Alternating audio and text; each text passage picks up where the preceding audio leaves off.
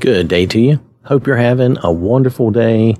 We've been reading in the book of Deuteronomy. Now, last time we read Deuteronomy chapter 2, and it was about the wanderings in the wilderness.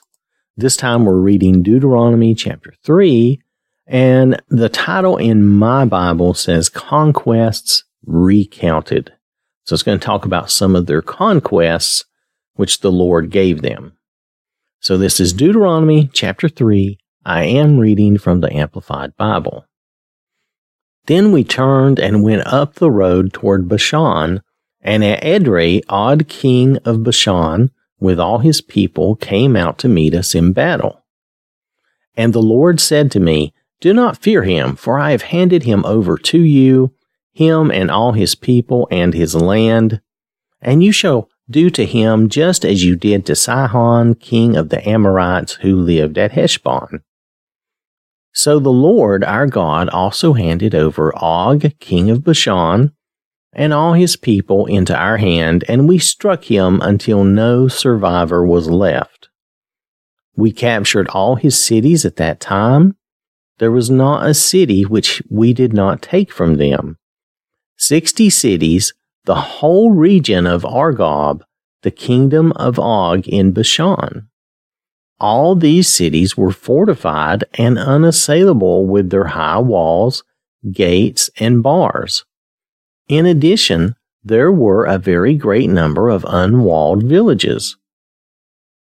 We utterly destroyed them, just as we did to Sihon, king of Heshbon, utterly destroying every city, the men, women, and children. But we took all the cattle and the spoil of the cities as plunder for ourselves. So we took the land at that time from the hand of the two kings, Sihon and Og, of the Amorites, who were beyond the Jordan, from the valley of the Arnon to Mount Hermon.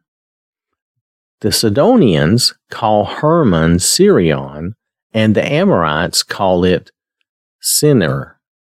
It looks like Senir, Senir. Just difficult for me to think of how they pronounce that.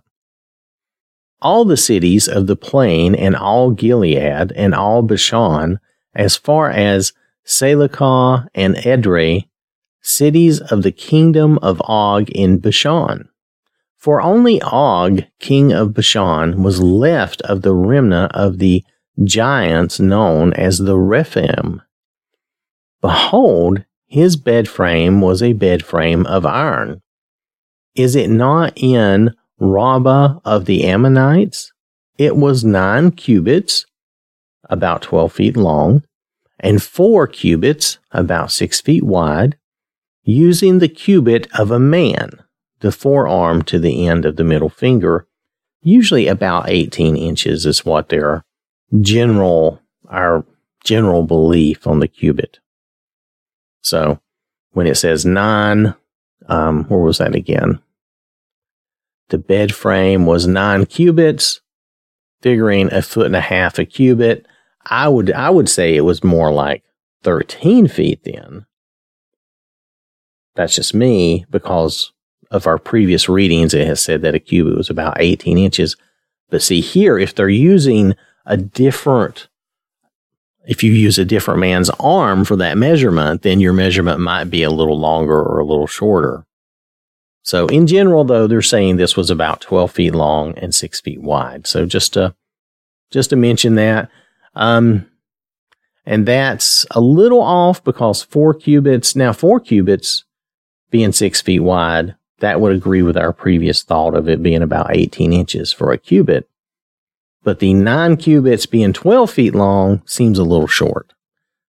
I just mentioned that as an aside. It's not like extremely important, but if they were really doing their measurements based on someone's arm to their fingertip, then they may have had a different person. That's a hard standard to meet, is what I'm saying, because you take a basketball player who's 7 feet tall, their arm from their elbow to their tip of their middle finger is going to be much different than, say, mine. Mine here might be less than 18 inches. or right around 18 inches, but mine might actually be less than 18 inches. Theirs might be way more. So that's why I mentioned that. There could be some minor discrepancy in this, and it does seem a little different. It's not a big deal, though. The idea is this person was of unusual height. That's the idea that we're supposed to get here. So we took possession of this land at that time. I gave the territory from Aroer, which is by the valley of the Arnon, along with half of the hill country of Gilead and its cities, to the Reubenites and to the Gadites. The rest of Gilead and all of Bashan, the kingdom of Og, I gave to the half-tribe of Manasseh. That is, all the region of Argob, concerning all Bashan, it is called the land of Rephaim. Jair, the son, descendant of Manasseh, took all the region of Argob as far as the border of the Geshurites and the Maacathites, that is, Bashan, and called it after his own name. Havoth, the villages of Jair, as it is called to this day. I gave Gilead to Machir of Manasseh. To the Reubenites and Gadites I gave the territory from Gilead as far as the valley of Arnon, with the middle of the valley as a boundary, and as far as the Jabbok River, the boundary of the sons of Ammon.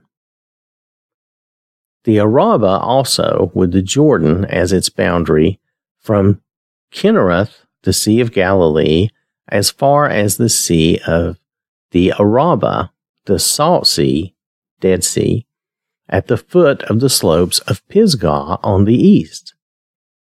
Then I commanded you, Reuben, Gad, and the half-tribe of Manasseh at that time, saying, The Lord your God has given you this land to possess.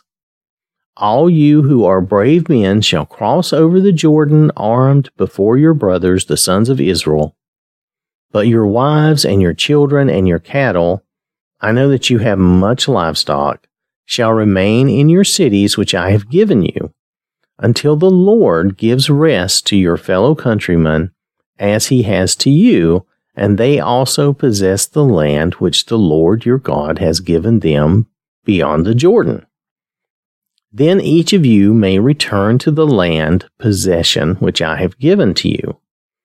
I commanded Joshua at that time, saying, Your eyes have seen everything that the Lord your God has done to these two kings, Sihon and Og. So the Lord shall do the same to all the kingdoms into which you are about to cross. Do not fear them, for it is the Lord your God who is fighting for you. Then I pleaded with the Lord at that time for his favor, saying, O Lord God, you have only begun to show your servant your greatness and your mighty hand. For what God is there in heaven or on earth that can do such works and mighty acts, miracles as yours? I pray, let me go over and see the good land that is beyond the Jordan, that good hill country with Hermon and Lebanon. But the Lord was angry with me because of you and your rebellion at Meribah, and would not listen to me. And the Lord said to me, Enough, speak to me no longer about this matter. Go up to the top of Mount Pisgah, and raise your eyes toward the west and north and south and east, and see it with your eyes, for you shall not cross this Jordan. But command Joshua, and encourage and strengthen him, for he shall go across and lead this people, and he will give them the land which you see as an inheritance. So we stayed in the valley opposite Beth Peor. So I do want you to notice with these conquests and talking about taking over these cities and giving these cities to the Reubenites and the Gadites and the half-tribe of Manasseh, I want you to realize that God is using this as an example.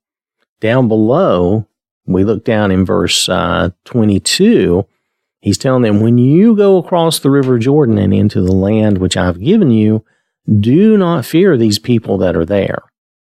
For it is the Lord your God who is fighting for you. In other words, God will go with you and he will fight for you. And if you remember in our previous text that we've read, different times they've had battles, God was the one who fought their battles for them and won the day for them. And when they didn't have God with them, when they were being disobedient, then they would fail and they would lose.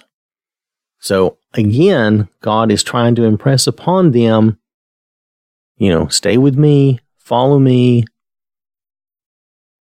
don't be disobedient, don't rebel, but follow me and I will fight for you and these things will happen, these things will occur. So he's making promises and he's showing, and he has been showing them really for years, that the promises he makes are true and he's going to keep his word. He is faithful and true. So it's just something to point out and realize, again, we are very much like these people. We make the same mistakes. We get rebellious, want to do our own thing, want to have our own way, and then we wonder why things don't go the way we want them to. Sometimes it's our own fault and it's our own doing, much as like we see with them. When they fail, most of the times it's their own doing. It's because they've done something to bring trouble upon themselves. So just things to be aware of as we read through these, and we're recounting really up to the end of Numbers. We're recounting up to there, and then in the next chapter, we're going to go back into encouraging the children of Israel to obey and follow the Lord and the law that he's given them. So this has been Deuteronomy chapter 3. I want to thank you for listening.